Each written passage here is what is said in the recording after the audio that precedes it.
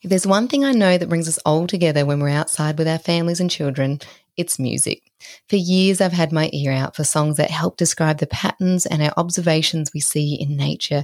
And I was so excited to find our guest today who's created the most beautiful songs that are not just loved by children, but by adults as well.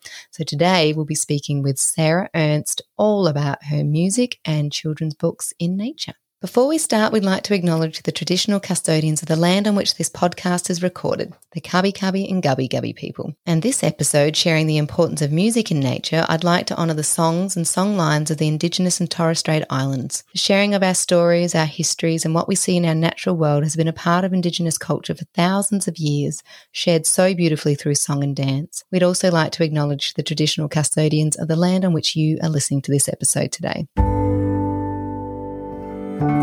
Welcome back to the Raising Wildlings podcast. Today it's me, Nikki Farrell, and my guest today is Sarah Ernst, award-winning children's author, illustrator and kindy musician from the United States. Sarah uses her original songs to encourage a deeper love and curiosity of nature, inspire imagination, empower emotions and teach valuable lessons.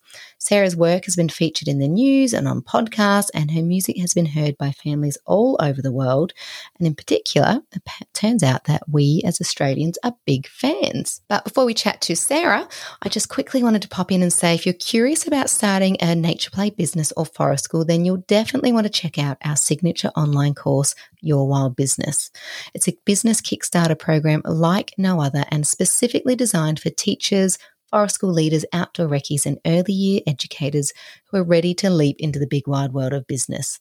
So if you want to take the guesswork out of starting from scratch, and more importantly, if you want to avoid the 3 most common mistakes that we see others make when they've started their nature play business, then head to raisingwildlings.com.au/wild business and check out our exclusive training to get you started on the right path toward your wild business journey. There, we'll also share with you our proven seed sprout blossom framework that will help you create a nature play business deeply rooted in community, values and purpose.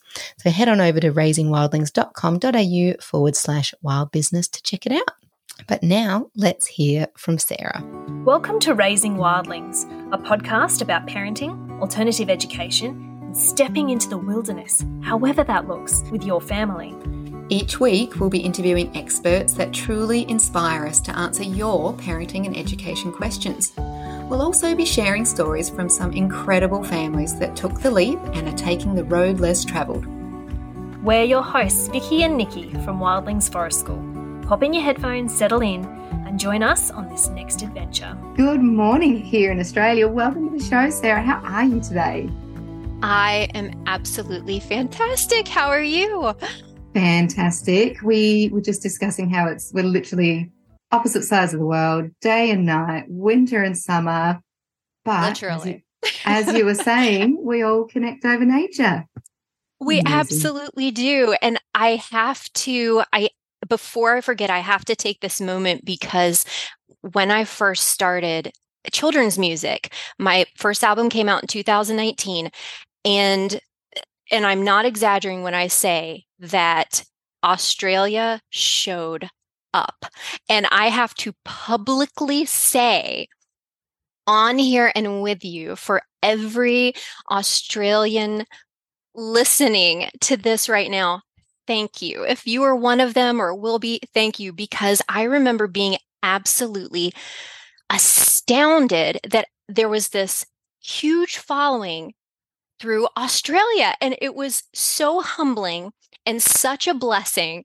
And so speaking to you, I was like, I have to just thank any Australian listening to this right now, because truly it was something that I didn't expect. And Australia has been there for me every single step of the way. And it's just been really, really lovely. So. Oh, how amazing is that? And we were just saying again, the technology to be able to reach and connect over nature just means you get to find these similar-minded artists or similar-minded, whoever you're following, anywhere in the world, and it still blows my mind. It really is. We live in an age that we have everything right at our fingertips, and you and I can talk this way, whatever it is, but it's true. We live in an age where we're just blessed by technology in so many ways. Yeah, and connection. And I know sometimes Yes. there's that old argument of, are we deeply connecting? And I do think we are still. I think absolutely. As long as we're not getting more intolerant and we're still keeping our tolerance for differences, I think it's so amazing that we can outreach and connect so far away. I completely agree. So I want to hear all about your journey, Sarah. So tell me, how have you come to master the written word and through stories and song? Because it's such an ancient art form and it still resonates so deeply with people. And I'd love to hear how you connected with it. Ooh, it is an ancient art form. I love that you said that, because even though I know that that's true, it's something I often forget about. And that's a really wonderful way of putting it. The way that I am mastering that, I'm not sure about that, but we are. I'm certainly trying my best. But the way that I came into it was so incredibly unexpected and organic. And for anyone who has read about or listened to my journey into music or anything before, you've heard this, and I'll try not to repeat myself, but the story is still the same. And that is that a number of years ago, I was hosting a nature group for kids and their mamas. And in that nature group, it was mostly just extra little ones, about the 3 to 5 range, some were a little older, maybe 3 to 7. And we would go on hikes and we would go down to the creeks and rivers and different places and be, in the woods doing nature together. And it was wonderful. And I was trying to find other ways to help these little ones learn, for example, the 3 venomous snakes in our state here, and what to do if we actually came across a bear in the woods and these kind of things. And I thought, how can I bring education to them in nature and help them learn these things and be cautious but knowledgeable, but also make it stick and make it fun? And at the time, I had been teaching myself how to play the ukulele, and no one outside of my own family or this group even knew I owned a ukulele, let alone was trying to do anything with it. And so I started trying to write songs, and that's how it came about. And honestly, it started with a song called Hiss Hiss, which is specifically I'm in Virginia in the US, and it's specifically for Virginians just because it goes over our 3 venomous snakes. But it started with that, and then there was the bear song, and it kind of just snowballed into this wonderful snowball of children's music. And I realized that the kids loved it, the moms loved it. I fell in love with doing it, but more importantly, the kids were actually learning from it. And that was the whole point, is that it was sticking on every level. And that was probably around 2017 and 2018 that started. And then I put out my first album in 2019, but that was only because of the encouragement of the moms. They were the ones that said, share this with others. And I was not going to do that. But I did. And here we are. So that's how that began with song. And books started a couple of years earlier than that, just because that was something I always loved doing as a child, art and storytelling. So I guess I'm getting to play out my childhood dreams in many ways now as an adult. So play is so important, and how amazing that you can still play as an adult and find that inspiration, and just quietly. Well done for the mums for being the not so subtle push for you. They were very encouraged. It really was. If they had not enjoyed it and encouraged me in that way, I really don't know that I ever would have shared it outside of the group. And because all of the songs initially, I only wrote for those specific children in the group. And it was not something I ever was looking to do. I wasn't looking to write music. I wasn't looking to record music, performing, forget it, all of those things. It just was not who I thought I was. So, but yeah, that's amazing.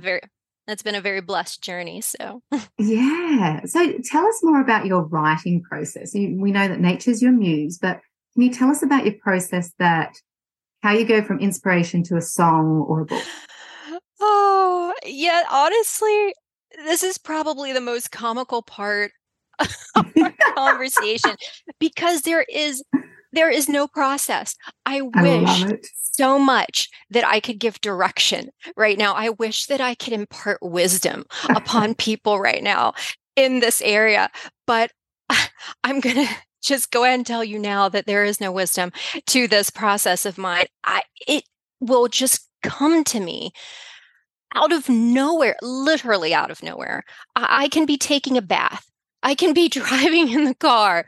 I can be in the woods. I can be in the middle of something. I can be not able to fall asleep and it be 1 a.m. in the morning. And these things just pop into my head.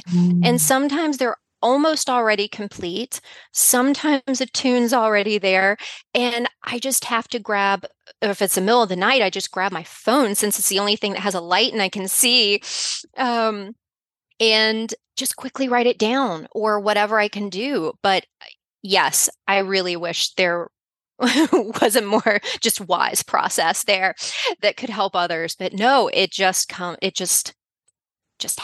That's amazing. And that reminds me of, have you read Elizabeth Gilbert's book, Big Magic? How she says, everybody gets ideas and ideas will just float past everybody, but it's up to the person to grab them. If you don't grab them in the middle of the night at 1 a.m. with the phone and the light and you just write it down, it will go and it will move on to the next person that wants the idea. Oh, it's so true. Yeah, I think there's that's so much truth to that. There's so much truth to that. And, just to also even though there wasn't a wise process there, I can encourage other just moms and caregivers right now that honestly, please, whatever it is, think about what it is that lights your fire. And whatever it is that lights your fire, you have to really think about, now this is outside of people. Yes, your children you love, a spouse, whatever. But I'm talking about what is it in you that when you do it, it actually lights a fire within you. And when you recognize what that is when you've recognized that there is a small passion of some kind, or at least an interest that can lead to passion. And I've talked to a lot of moms before who say, I have a story in my head, or I've written a story, but I don't know if I'll ever do anything with it, or I'd like to write music, or like to learn an instrument, or whatever it might be. And my encouragement would be that it sounds cliche, but there really is no perfect time for anything, because you will always be busy with something. There isn't a time in your life that you won't be busy. And it's what you were saying. It falls in line with what you were saying about when those ideas are going, grab them.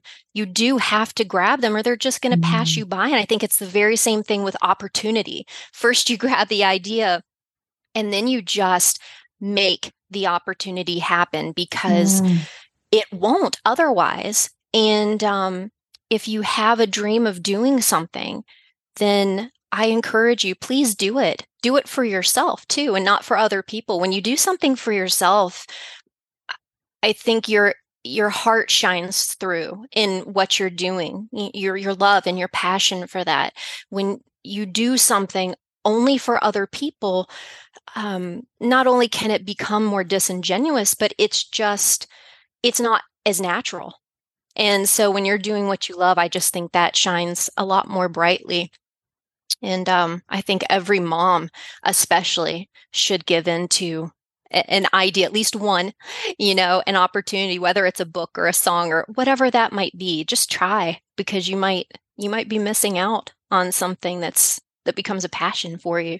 Yeah. Oh my gosh, if you could see my head nodding vigorously that whole Yes. Oh. Go and do it. Go and grab it. Go. Yes. This is how we ended up here. Exactly the same things. Sitting in those moments of motherhood and getting those creative ideas and that inspiration and that little heart glimmer of, that could be really fun. Oh, that could be something I really enjoy. And then taking the opportunities as they came.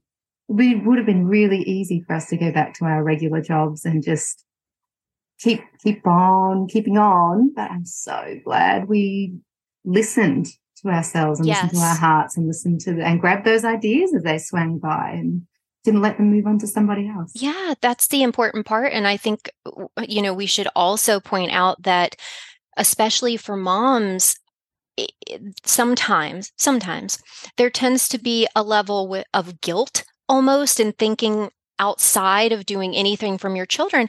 And I'm here to tell you that it doesn't have to be outside of your children or your family for you to entertain an idea or a passion or even try it out. Sometimes it's very easy to incorporate your family or your children. Maybe baking is your passion and they can, play your taste testers. Whatever it is, there's always a way to incorporate it. And you do also have to remember that you are still an individual. Yes, you are a mother. Yes, you may be a wife or a partner, whatever you might be, but you are still an individual. And before those things occurred, you were an individual, and it's okay to have individual ideas. Yeah. And it's okay to have those ideas and family ideas simultaneously. And I think that there aren't enough mothers giving themselves maybe space and grace in that area, because it doesn't mean you have to completely derail from your family life to see where that path might lead you.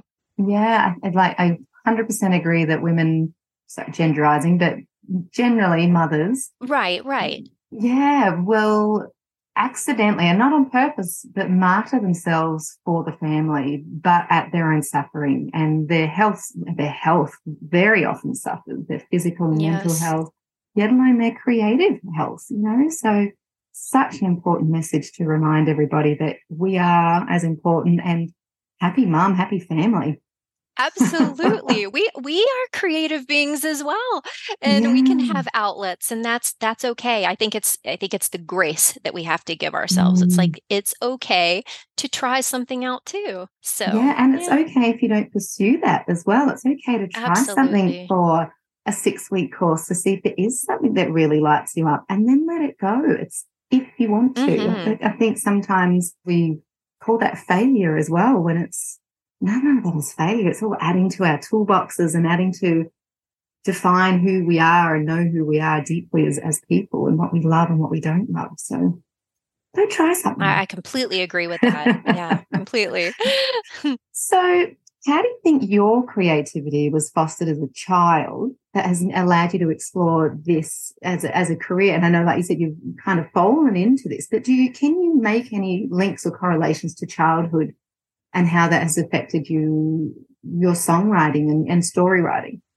Every single bit of my childhood, I think, is linked into what I do. And I mean that genuinely, because now I naturally tend to be one of those people that has kind of the whole Peter Pan syndrome, where I don't really feel like I completely ever grew up. And I mean, I'm okay with that, because quite honestly, I don't want to. I can absolutely adult, and I do. But I love play, and I love nature. And there are things that I love too much to sit back and never be a part of again. And when I was a child, most of my childhood was spent outside, quite honestly. My brother and I were constantly up trees and in creeks and building lean-tos and exploring and all of these things. And it feels like those things are as much a part of my DNA as anything is. And also art. Art was absolutely my outlet as a kid. For as long as I can remember, my earliest memories involve art. And it's something that, as I said, put out that question, what is it that lights your fire? And when I first asked myself that question, I mean, the answer was immediate. And the answer for me is that any time I can create, just creating something out of nothing in general absolutely lights my, roaring fire. And it did even as a kid. I didn't want things that were already boxed and you just sort of put together. I loved creating something out of whatever I had that was just around. And I loved to use just my scissors, tape, glue, mark, whatever it was. And I love to write stories. And I still have stories when I was a kid that I made a little cover for and little illustrations. And it's just a huge part of me. And I've told this story before, so if anyone has heard this story and is hearing it again, I'm sorry, but it is a big part of it. So the very first book I ever wrote, called Dragons Really Do Love Tea, that was in 2017. And it was a story, that one came to me, no kidding, at 1 a.m. in the morning. I really could not sleep. And all of the sudden, line after line after line of this rhyming story. So I wrote it down, I revisited it the next day, and decided, I'd always wanted to try to just put a book together for myself. It really was a bucket list item. I had no intention of trying to sell it, to market myself, to do any of these things. I just wanted to accomplish it and know that I had this book and I could say that I did it, And so I decided to take that story and do that. But the dragon, I remember telling my mom that I was probably going to, maybe I'd outsource an illustrator, have someone else do it, because I know my style of drawing and I know my strengths and I know my weaknesses. And I had envisioned the dragon in the story being something much more grand than I felt my pen and pencil could make. But I had drawn her a dragon when I was young, and she still had a picture of that dragon. She said, please use that dragon. I love that dragon. That is the dragon. And I was like, oh, I'm not that dragon. She's like, yes. And I realized, and I did end up doing it, because I also realized, well, this is just for me. I'm going to do it. This is almost this is my childhood almost coming out into a book. It's truly the way that I drew as a child, sometimes still draw now. And it ended up becoming this book that I could look at and say, yes, it's part childhood, part me now, and somewhere in between.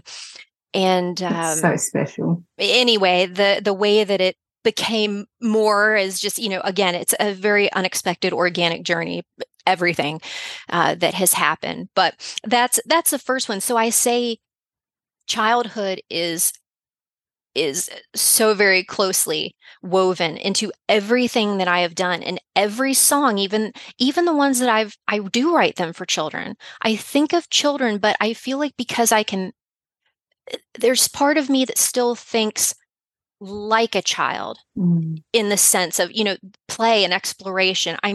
I really do get giddy when I see a new insect I've never seen or something. And while that might sound silly, look, nature lovers, you get it, okay? Yeah. You know that there are things that you see and you're like, that, or I see this great big luscious patch of moss, which I often call nature's carpet, because I'm like, oh, it's nature's carpet. There are things that they excite me. Yeah. And so those things are so close to my childhood. And so I write for children, but I think I almost write also for little me, or almost from little me. And so there's a lot of, when I tell people that my heart is really in the songs that I write, it really is. It's a huge part of me that's in the songs that I write, whether it's from imagination or nature or whatnot. So yes, very tightly woven into everything that I've done so far. It's so amazing. I was reading a book the other day. I can't remember what it was, which was frustrating, but it was pretty much talking about purpose and creativity. And it was exactly like you're saying. What were you doing when you were 9 years old? When you were independent enough, you're past that really young age. You've got enough skills. What could you spend hours and hours doing? Go and try that again, because very likely that is what still lights you up, and that is what will ignite that fire. Yes. And I think, oh gosh, if we could just treat our inner child a little bit kinder, we would probably feel a lot better as adults as well. I think that is absolutely true. And I think that if a lot of grown-ups are able to remember even as a child, because our passions can change, and that's Absolutely. true.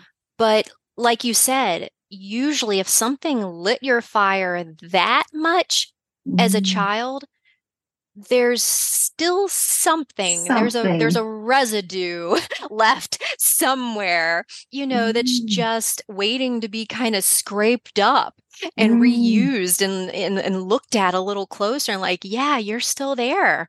Yeah, before the world came in, before, the expectations and the hormones and the people pleasing and all those things came in. What was it that lit you up? Oh, maybe that could be our one prompt today, is to have a think about what it was that you loved at 9 years old. And maybe if you can find a little grace and time to explore, if that is still of interest to you. So, like I said, it may not. We may have grown ourselves. Well, yeah, maybe, but I think that is where nature comes highly into play too. And a lot of grown-ups have forgotten how they feel in nature. Yes. Because as children, when you're in nature, most of the time anyway, most children in nature, you don't need any prompts.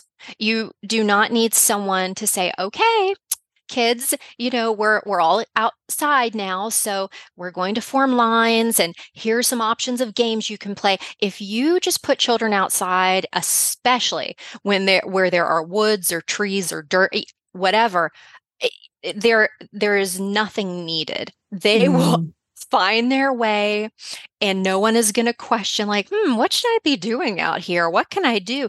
It just happens. And I think that if a lot of grown-ups remembered how they felt in nature as a kid, a lot of their fondest memories tend to come from that. And I've heard that before from some adults where they say, oh, it was a camping trip that was so special with my dad or whoever it was. Or I remember when my grandparents took me on this hike, or I remember this one time when my mom and I just went on a picnic to the park. And it doesn't always have to do with nature, but I will say that I find probably 99% of the time that the best memories, if not higher than 99%, come from experiences.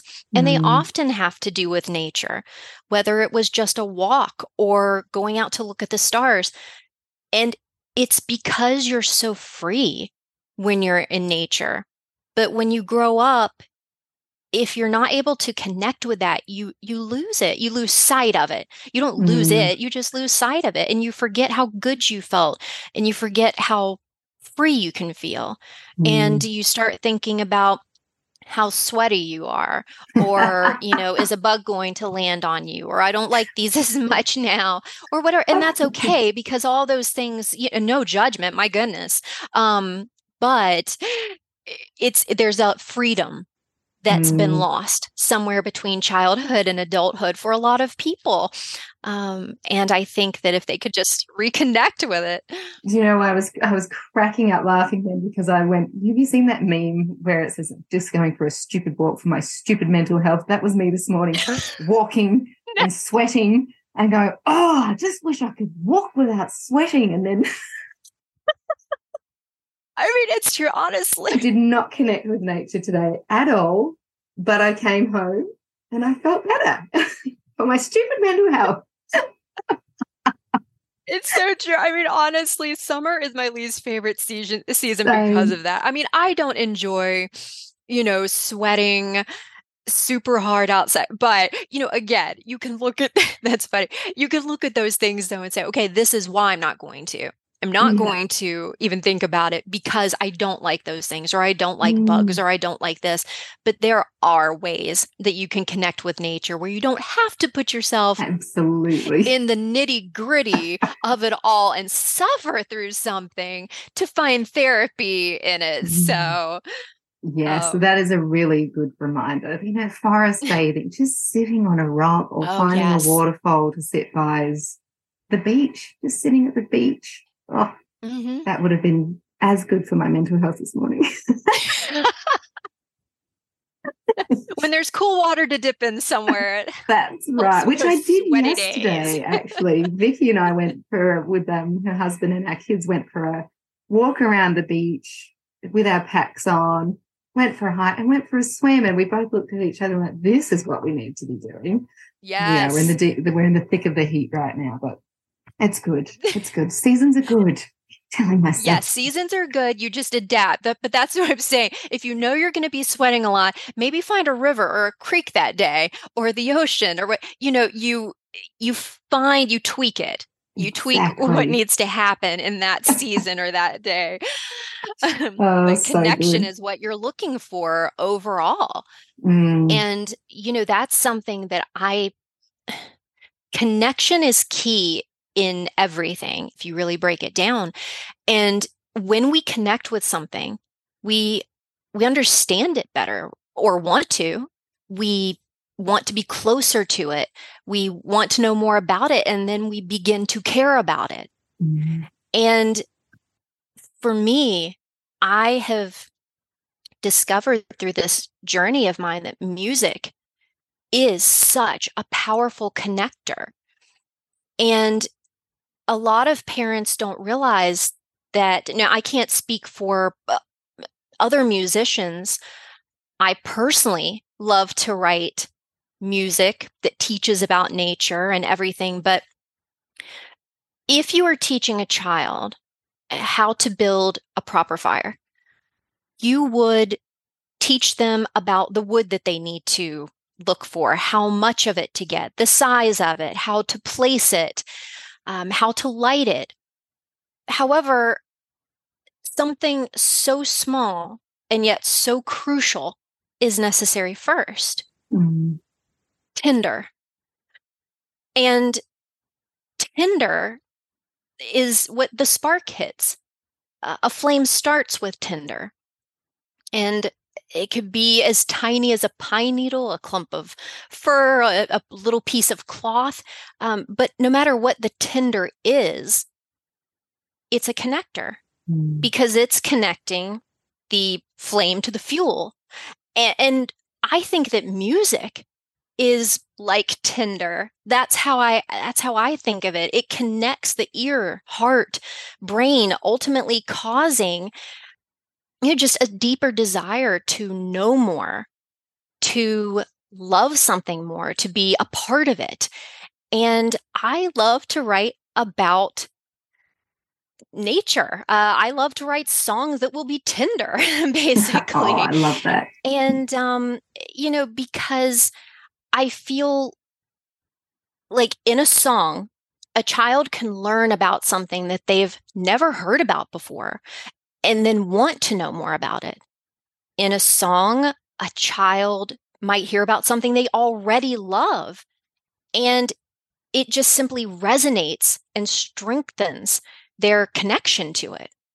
And then also in a single song, I feel like a child's vocabulary can be heightened, memorization skills are challenged, their knowledge is expanded.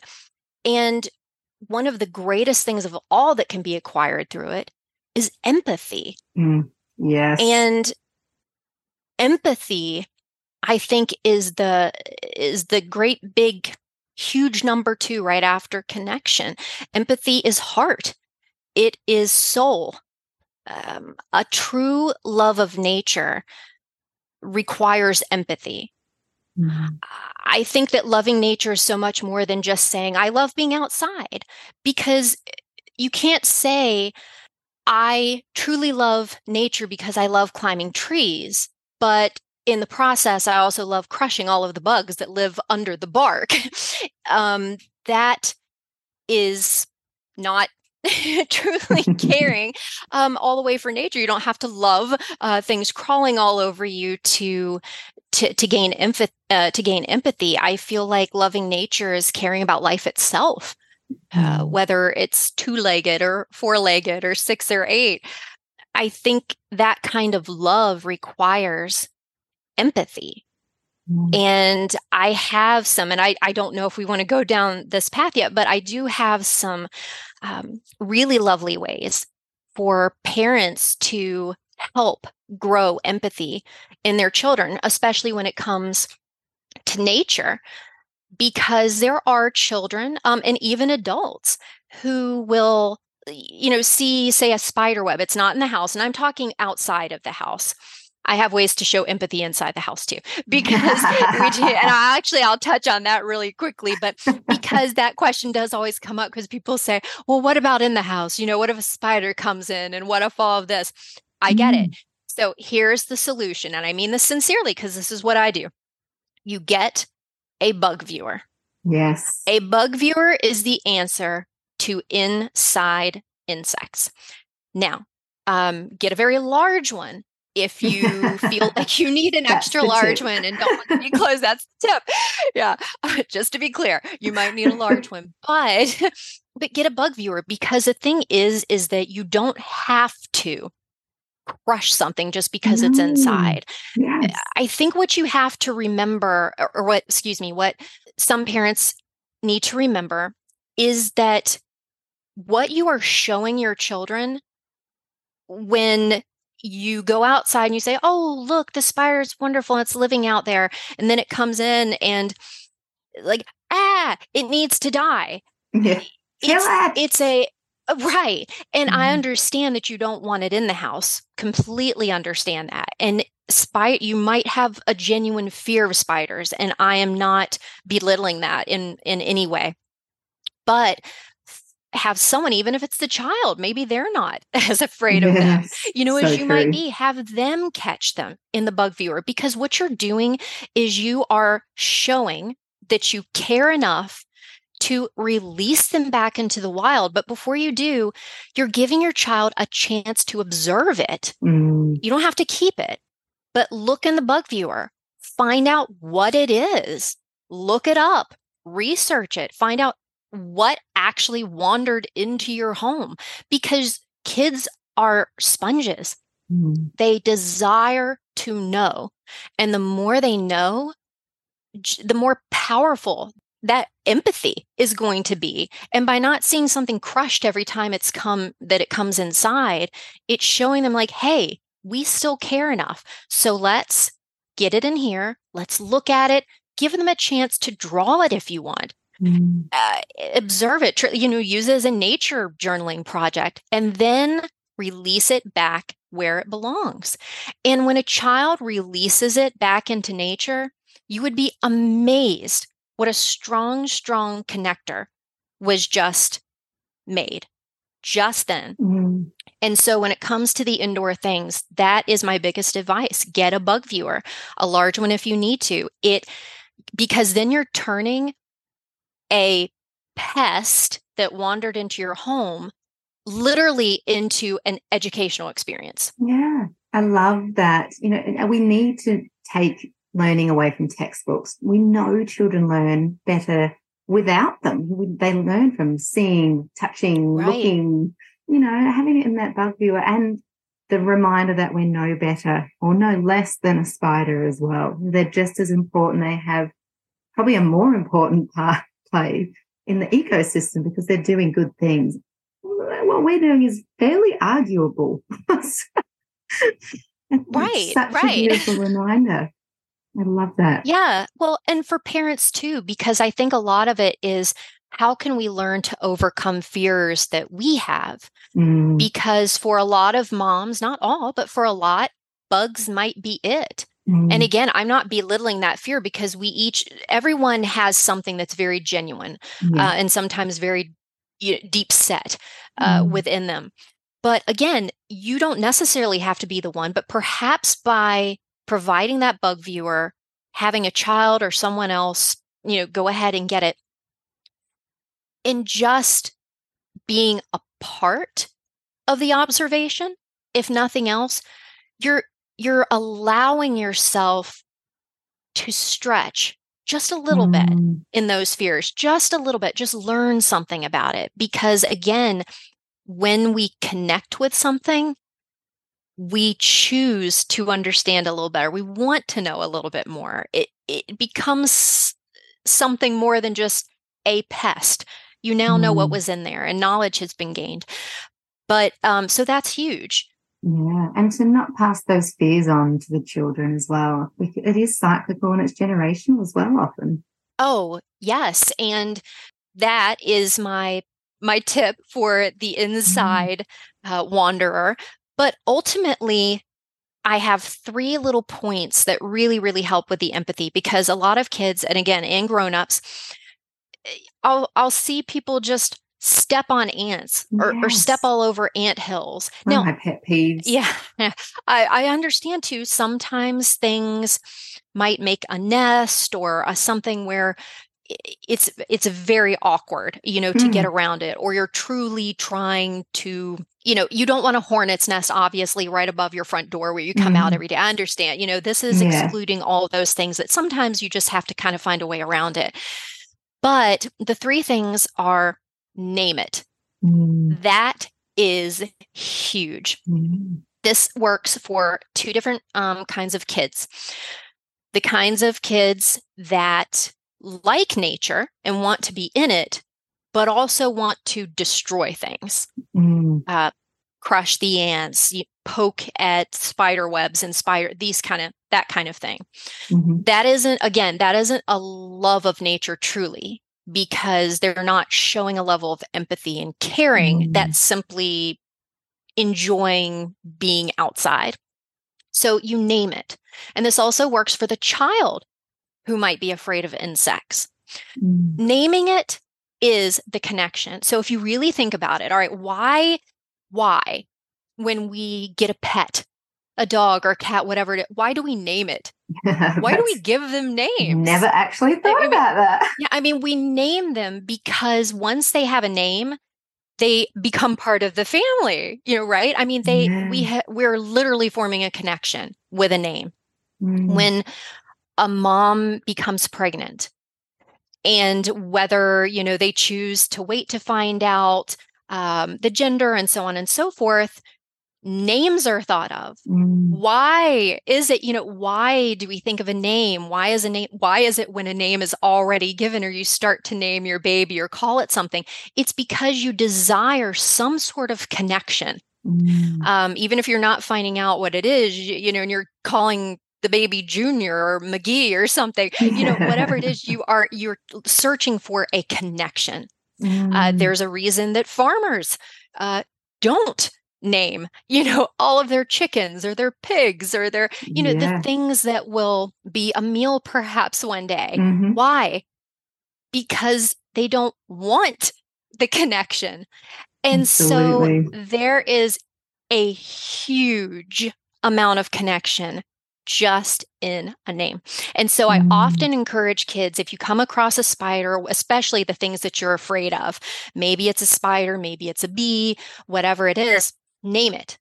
All right. So for example, let's say we found a spider in the woods and it's very, very large. Perhaps the spider's name is Stella. Okay, Stella, where has Stella been today? The second part of this is to give Stella a story, because we have already given her a name. So there's some sort of connection. She isn't just the big spider in the woods now. She's Stella. Nice. Everybody knows Stella. We've got to see what Stella is. What kind of spider is Stella? There's now a spark, we need to know. But when you then prompt the imagination, which imagination is amazing, I think it should always be prompted. You can allow your child to use their imagination to figure out where Stella's been, who her friends are who might be coming to visit later, or what her plans are tonight. There's a whole array of things. Perhaps she has recently been to the grocery store. It could be as nonsensical or as you want to make it. But when you also give something a story, you're giving it an imaginary life. You are forming now something around it. The very same as a child might do with a doll, with a figurine, whether it's an animal figurine or otherwise. They create a story and a life around those things and name them often. So do the same thing with insects and create the story, and you begin to form this huge amount of empathy. And the last part of that is to shelter them. So once you have named them, given them stories, then find ways of giving shelter. And that can just be, the making of a simple bug teepee here and there to give them the option of shade from the sun, or a little lean-to for forest animals and whatever. But songs can help in this process too. A song that I have called I'm a Bug is just kind of a fun reminder that the bugs aren't out to get you, and they wish to not be destroyed, basically. I mean, songs can help soften the soul. And so I try to do that in my music, but those are my three tips for helping to grow empathy in a child when it comes to nature. And it really, really does work when you do that. You'll be so surprised how quickly a child falls into, yes, the name and what's their storyline and who are their friends, where have they been, and let's make shelter for them. And then you have genuinely started to form empathy. They are growing empathy already because they now have a reason to care about what happens to Stella, and the idea of poking Stella or knocking her down with a stick is more off-putting than when she was just the spider in the woods. Absolutely. And that peer, don't want to say pressure, what it is, but it's a positive peer pressure then too, because everybody's trying to protect Stella. Oh, I love that. I love that, Karen. That's such good advice. Such great tips. I want to ask you about your book next, if that's okay. You've written another book recently called Where is Wild? Yes. Tell us about it. Tell us about your inspiration behind it. And let's start with that. I've got more questions, but that's enough to start. Sure. So Where is Wild is my 5th children's book. And I wanted to... The inspiration, there were 2 things that inspired me mostly for this. I wanted this to be for very early readers. I feel like early readers are typically my inspiration, I guess. Most things I'm doing are for the much younger crowd. But I love things that offer not sight words necessarily, but it's that laying words out like a feast, like, oh, what's that? And it's a gentle rhyming journey that's just kind of goes through an aesthetic, little wondrous journey. And it's an encouragement of all the places you can find wild, wild being anything. Wild might be on a swing. Wild to someone might be sitting on a rock. Wild might be in a hike. But ultimately, the moral of it is that wild is wherever you are and wherever you choose to be, because not everyone can be in nature at all times. And so you bring that with you almost. And now, while in the book, there isn't a child going into the office or to work or these kind of things, it's the encouragement that you can find wild anywhere. And just in a very simple rhyme. And throughout the entire book, there is a little flag that you can see on each page, and it has the word wild on it. It's this little wild flag. And there are a couple of really fun ways that children and their grown-ups can get involved in this and truly begin to go out and find their own version of wild if they go to my website, which is wildpicklepress.com. And it's a quirky little name, but wildpicklepress.com. It's memorable. Thank you. There are some free things that you could do. First, there's a free tutorial and a free printout of the wild flag. So there's either a tutorial on how to make an actual fabric kind of flag, if you want to do that yourself, or for those who just need we want a tiny little flag to just take with us anywhere, throw it in a bag. You can just go ahead and print one out. It's very easy. So the whole point of this, there is, it's called the Where's Wild Challenge. It's completely free, and it's entirely up to you how you want to do it with your family. There is a hashtag. I mean, if you want to do it on social media, you can do it that way, and hashtag Where's Wild Challenge. But hey, have your flag. Have one always maybe in the car or in a bag.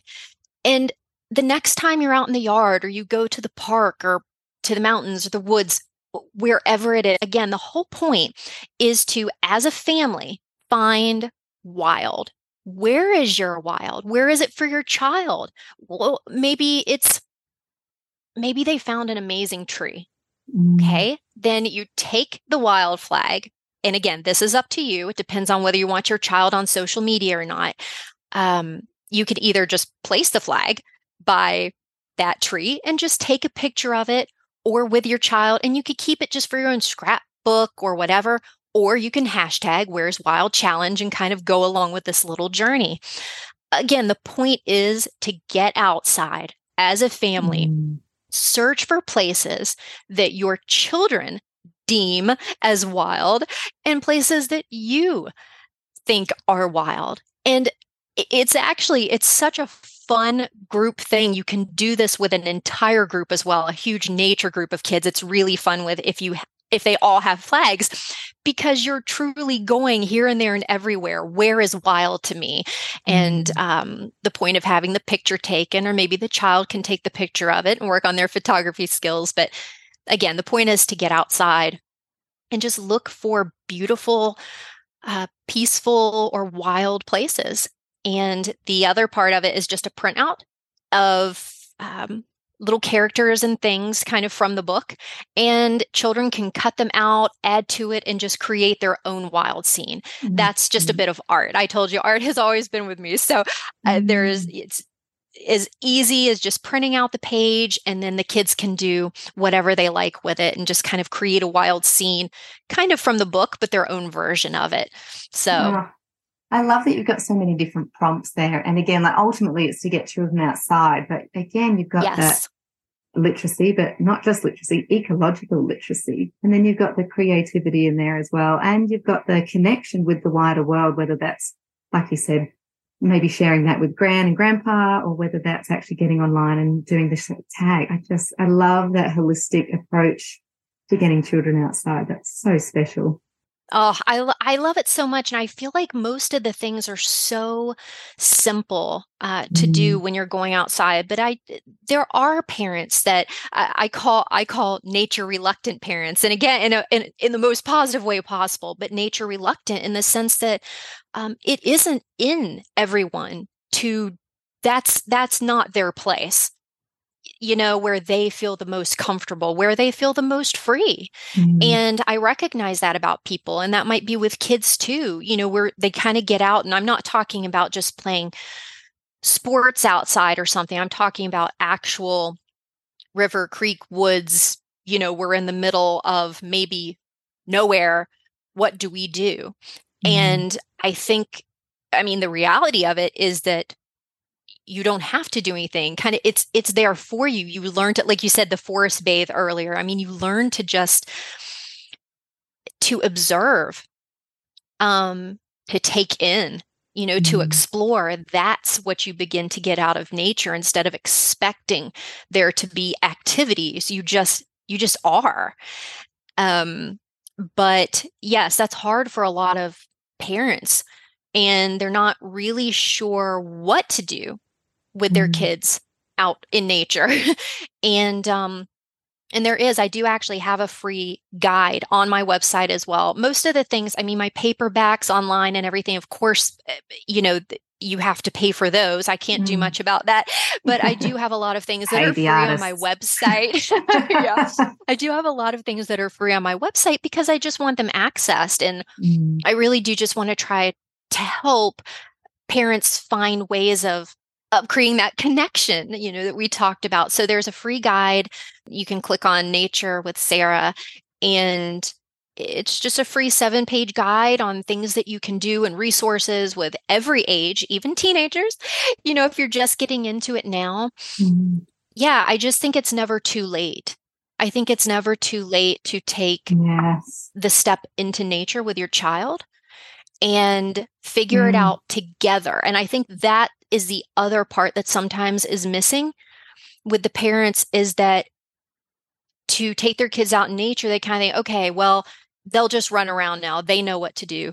But it isn't always about that. Children seek connection with their parents as much as they seek connection with nature. And when you're doing it alongside your children, sometimes you're almost like a catalyst between your child and nature, being that one to let's actually get down on the ground and see what little bits of life we might see between the blades of grass, or let's do this together. or you see something, I'm willing to learn. I'm not just on my phone over here being distracted. Learn alongside with them. It's never too late to create a new culture of that, a culture of just nature, just being outside and together. And before I forget, I wanted to just mention real quick with the Where is Wild, we had talked about kind of the early readers for early readers and such, and something that it's a very descriptive book, even though it's very simple and kind of short, but I love teaching through things. I love to teach something through my books, or I love to teach through my songs. And in this book, I really wanted to teach even extra littles what descriptive words are and how to use them. Now, in the book, I'll say descriptive words. You're welcome to, go over adverbs and adjectives with your child and, distinguish that. That's not what the book is about so much, but there is actually a spread in the back of the book that helps you. It actually guides you through a questioning and everything that's really fun with your child so that they understand what a descriptive word is. And again, these are for extra littles, but what is a descriptive word and how to begin using them on your own. And, just a quick example would be, you could take anything, even the book, if they have it in their hands, and the book the majority of it is blue. And you might ask a small child, even 2 years old, they'll soak this in, and you could say, what color is this book? And they will probably say blue. And you can then ask, what else can you think of that's blue? And whatever maybe they'll say the sky or the ocean or something, but let's say the sky. Then you say, okay, then you could say that this book is blue like the sky, or is sky blue? And what it does, I know that sounds simple, but what it begins is an understanding of connecting a word to other things of that description. And when put together, it sounds so much better, and you have formed more of a picture and an idea of it rather than just, this is blue. It's blue like the ocean. It's blue like the sky. And you would be surprised when you do that, how quickly a child will latch onto it and then begin making comparisons and similes and using adjectives and adverbs, possibly not even knowing all of those terms and knowing what they're doing, but they are using them and being more descriptive. And that really works in nature too. What else is black, like this beetle? Charcoal, so this beetle is charcoal black. It just begins the conversation of it. And how empowering for them as well to have that language to be able to describe the world around them, their place around them to such depth. I think that's a really beautiful thing. Yeah, I think so. I think it gives them extra tools, instead of language can be very basic, but it doesn't take much to add to it. Like the topping of a cake. I mean, you can have just a plain cake and it will still taste good if the cake is really good. But when you add things to it, you're adding layers of possibilities and the creativity of it, and a layer of flavors. And that's kind of what you can do with words. The more you add on, the more flavorful the sentence almost becomes. So I love that. You just got tasty for cake. And now I want beautiful cake layered too. Cake. All right, I've got one more question for you before we get into our rapid fires, if that's okay. Sure. So we run nature play groups as well, and we often have people approach us to run play groups, which is exciting. The one thing they're always fearful of is singing in front of parents. Do you have any advice for people that are hesitant or self-conscious about singing in front of parents, and also any advice about starting your own nature group? Sure. Okay, so to the first question, with just the insecurity of singing in front of people, I think, and this is a hard one because my answer isn't going to be just easy across the board for everyone. I think that there is a level of not caring what people think that you have to have. And that is very difficult for most people because we are most self-critical of ourselves. But the fact is that where we see flaws, almost always other people see beauty. And I think you have to go into something like that just having fun. And you have to truly get your head out of that box of they might not like it. I'm not the best singer. I'm not this. I'm not that. And just enjoy the moment and what you're doing and why you're doing it. I personally would never claim to be the best singer in the world, the best ukulele player, any of those things. And that's not me trying to be super modest. I'm just saying I would never claim those things because I'm simply not. I mean, I taught myself the ukulele not too awfully long ago. My songs are just songs that come from my heart and things that I want to share with others. But I think that's why I'm okay singing them and doing them, because I'm enjoying it and I want to share that message. And it's okay if people don't think that I'm the best, because I never started this to be the best. I'm not trying to be the best. Yeah. It's almost like starting your own book or doing whatever you're doing. I think when you're just doing it for yourself, there's a genuine desire to bring value to someone, hopefully through what you're doing. That's what matters most. So I think if you just, and I know I'm giving you the longest explanations to things, and I'm sorry, but I do feel if people just tell themselves, what I'm about to do, I'm doing it for fun. I'm doing it to bring something of value. For children. They're children. The kids aren't sitting there like, okay, with their scorecards, like, all right, that was a solid 1 out of 10. I can't believe she did that. I mean, that's just not how. We're not coming back, Mother. That's right. Cross next week off our list. I mean, I know this isn't a music group, but heaven forbid. It's true. It's true. This nature play group has just not met my musical expectations. We're so hard on ourselves as humans, but yes, if you can you have to shake it off, and you have to just bring out your inner child. I'm comfortable being goofy, or just if I make a silly face doing something, it's okay for me, because again, I'm still part child somewhere in there, and everything that I have done ever career-wise is with children. I've been a professional children's photographer for over 20 years. That is actually what I do. This was before books or anything else. And so I have worked with children most of my life, and I'm just very comfortable being silly if I need to, and just kind of being one of them. And I remind myself of that. I'm like, I'm not here to perform for the parents. I'm not here. This isn't a pageant or something. These are the kids, and I'm connecting with them, and I want them to hear this and learn from this. And that is what will pull you through.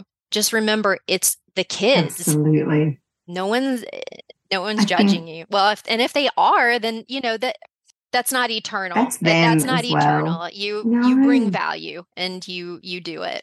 So. Yeah. I remember the first time, I don't know if it was the first time. I remember feeling that, not anxiety, but that, oh God, I have to sing in front of these people. And I think humor goes a long way, and I think a little bit of self-depreciation as well. And I was just really honest. I said, I sound like Marge Simpson on A Hangover, but it's not about me. And it's just that really bringing down their expectations a little bit about what we're listening to. And I said any help would be appreciated to muffle the sound. So, the more of us, the merrier. Think of this as just, we're at the pub, we've had a couple of drinks, and we're all just singing. Nobody cares. I'm sure it wasn't like that. I think that. But it's a lesson in self-appreciation too. Confidence and arrogance are two completely different things. And I think that some people think, well, if I act like I'm pretty good, then I'm a narcissist, or whatever. It's like, it's not about that. You don't have to be cocky about something to simply be confident in something you love doing. I told you that even when I was doing the group, that was not, seriously, the thought of performing my songs in front of even when I first started singing them for those moms and the kid, I had never done that before. Outside of like my church or something as a kid, I'd never sung just solo for people. Not my thing. I told you, my career has been behind a camera. And so that was just, it was really something I had to get past. But again, the kids really helped me with that. And that's what I kept reminding myself. This is for the kids. I'm trying to teach the kids what to do if we come across a bear. And this is really important. Yeah. And, I'm not out to be the best. And that's the only thing that probably even pushed me to do it out loud in front of them. And I can remember the very first performance I did in front of anyone outside of that group. Nervous is an understatement, really. Because the folks in town, as I said, I've been a photographer a really long time around here. So folks know me as a photographer.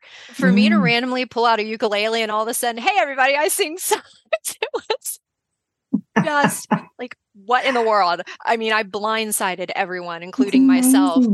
And so it was very hard in that sense to say, okay, I'm putting myself out here, but I did it and it's okay. And I still feel the same way probably today as I did then, in the sense that I'm more confident. It doesn't bother me now to perform in front of people. I've gotten past that, but it's the same feeling of, this is for children. This is for parents, because I want them to hopefully glean something from these words. And it's the only reason I'm doing it. What can I offer that could be of value to a family? And that's it. Just bottom line. And if someone finds something they love in it, then it's very rewarding. And if they listen and they're like, I will never listen to that again, that's okay. And I appreciate them giving it a try. That's right. Singing should be joyous anyway. It's not about being the best. It's about bringing joy and connection. Oh, absolutely. It could be like that in any part of our life. You could compare a children's book to a million others. Anything you do, if you compare it to others, I don't think there is such a thing as best, just like there's no such thing as perfect. John Lennon said, and I love this quote, but John Lennon said that every child is an artist until they're told they're not. And I think that's true of every child and adult. It doesn't matter. There is someone will say, oh, well, and here's my version of that picture. And it's a self-deprecation almost of like, this isn't like yours, or this isn't like that. That is what's so beautiful about each of us as an artist. We're meant to do things differently, just like we're meant to look differently. And when we as humans can look beyond just the whole comparison game of, well, it isn't that though, but who said that over there is perfect or the best ever? You look at Van Gogh or Picasso. At the time, my goodness, Van Gogh, he was a starving artist, who almost couldn't stand most of his work and thought he was a failure. And here people are, and they're like, look at that now, and it's wonderful. And again, where we see flaw, other people tend to see beauty. And when we can, we just need to give ourselves that chance and realize we are each artists in some way, shape, or form. And we all have something to say, and we all have something to draw or give to this world that's very beautiful. And we all have talents, and they come in different sizes and abilities. But that's the beauty of that individualism of that. I love that's such a beautiful reminder. I love that whole quote, comparison is the thief of joy. It is. So let's just be ourselves and run our race and do our thing. Absolutely. And you mentioned the nature group. As far as starting a nature group, I think the easiest way to do that is if you have a friend or maybe a couple of friends that I think it's especially easy when you have your own child and a friend or two that has kids around the same age, almost like you would form a play date, basically. So if you think about it as a play date, but just go into nature, you're already forming a nature group. I mean, you don't have to have a curriculum. You don't have to have an agenda. Just have a play date in nature and it will start forming. I think that's the easiest way to look at it. And the most basic way to begin a nature group is, using people around you who tend to at least be more like-minded and like, yeah, we're going to do nature together. And do that with them. And then they might tell someone else and then you grow it. And that's how it can form. It doesn't have to be a school. You guys have, the Force School, but you can easily just form a group where you are doing life in nature with other mamas and your kids with other kids and just exploring together and enjoying that connection. Yeah. Good reminder not to overcomplicate things. I think when people are, I'm going to need booking systems and I'm going to need this. And start small, start simple, just be consistent. Yeah, start small. And also when you start with a friend or just a friend or two, there's no pressure. Because when you're just doing a play group, especially when it's with people that you know and love already, you get it. You probably already know each other's schedules where someone could say, oh, well, this child needs to nap for a little while. Can we do it this time? Or should we bring lunch? Don't overthink it. There's no need to put pressure on yourself. Truly, it's really just allowing that connection to happen in nature with a small group and allow it to grow if you want it to. And if you don't want to ever have a large nature group, guess what? You don't have to. I mean, you don't have to be like, no, I mean, we're an elite group, going into nature. You're not allowed, but you can keep it small. And if someone wants in, you can always just say, maybe we can meet with you on a certain day or whatever, or we have a full group right now, but, can we let you know if we're expanding? Yes. Okay. It's nature. It's simple. Yeah, that's it. That's a good reminder. All right. Are you ready for our rapid fire questions, Sarah? I think so. I'm nervous. All of a sudden, for the first time, I'm nervous. No, I'm ready. Let's do this. Push up my sleeves. Okay. Ready. All right. What is your favorite book of all time and why? Or what are you currently reading? So I will say what I just finished reading, because there is no way I can pick a favorite book of all time. And I'm not currently reading something, but I did recently finish reading Linda McGurk. She wrote, There's No Such Thing as Bad Weather. Okay. A lot of people. So, okay. Yes. So Linda also wrote a recent one, and it's Open Air Life. And that is her second book. And so I had read the first one and it was good. And Linda sent me this one and it was phenomenal. And I can truly say it was such a good read. This last one, the Open Air Life, was, the advice felt so obtainable. I mean, no, I'm not living in Norway. It made me want to live in Norway when I was done reading it. I am not going to lie, but it felt obtainable. Not everything in there will you be able to do, but it felt, again, for the third time, I'm saying obtainable. And I feel like that is the best, but that's the best way I can describe it, because, you read things sometimes and it's so amazing and the advice is so good and so rich, but you're not completely sure how to incorporate it in your own life. Yeah. And this felt right. I felt like I was reading something that not only inspired me, encouraged me, laid things out in a way that I thought, oh yeah, I could kind of follow this, or I can definitely modify this, but it was just a good read. Highly recommend that one. Genuinely. Yes. We had Linda on, it was probably 2 years ago now, with, there's no such thing as bad weather. So I'll have to get the book and get her on again because she was great. Please do. Just a wealth of knowledge. Please do. That Incredible. Second book, again, the first one, and people may have different, personally, this one was my absolute favorite.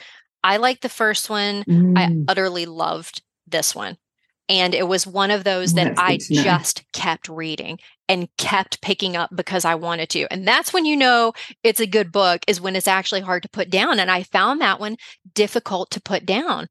And I came across all kinds of things some things I hadn't heard about that were very inspiring, and some things, that I knew but thought, that's a different take on it. And I love that. I'm going to use that. So yes, that book. Great. All right. On the list. Good. Next one.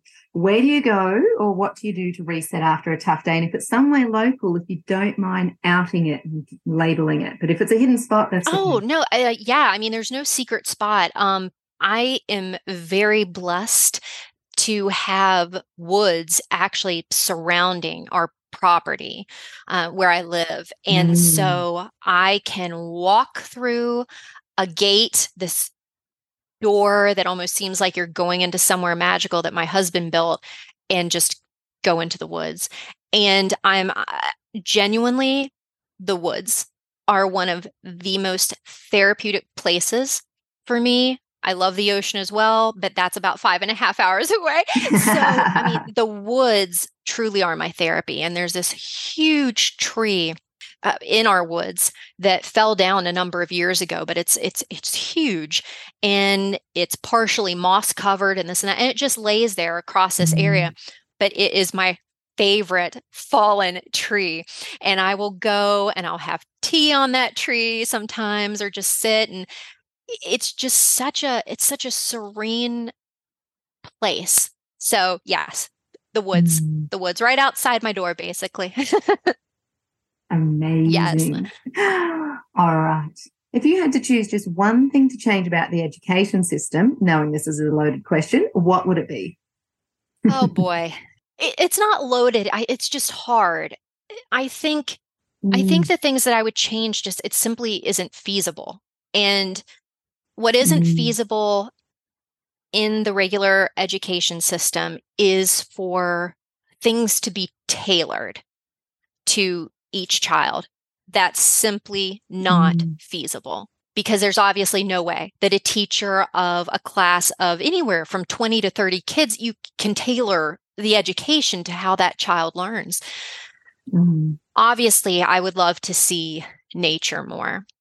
Yes, I think that nature is lacking. I know that there's recess, there are playgrounds. And again, I realize that the schools are working within kind of a certain box that, in a way, many of them almost have to, depending on the location. And there are also inner city schools, and there aren't woods, or whatever it might be. So I do wish there were more nature. That is what I would change. But I think that there are ways to incorporate possibly more nature for each school. It would just have to be deeply modified. For every school, because there would not be a one size fits all. There's no way. I think you just summed it up, though, isn't there? Yeah, just more nature. But I wish that were more feasible for kids, because some of them are lacking that completely in their lives. So I wish that for those where school is their safe haven from home or otherwise, or the only place where they get affirmation of any kind, I wish that they could also get more nature. I don't know how that would work, but I think that's missing. I think you summed it up in saying that there's not a one size fits all. I think maybe it's as simple as letting them have more free range over what they choose to bring in and how they do it, because it does need to be place-based, I think, and child-based. But then, like you said, how do you do yes, that? Yes. It's big so, question. Yes. Hard. That's a hard one. All right. It is. And last of all, where can we find out all about your work? So wildpicklepress.com is my website.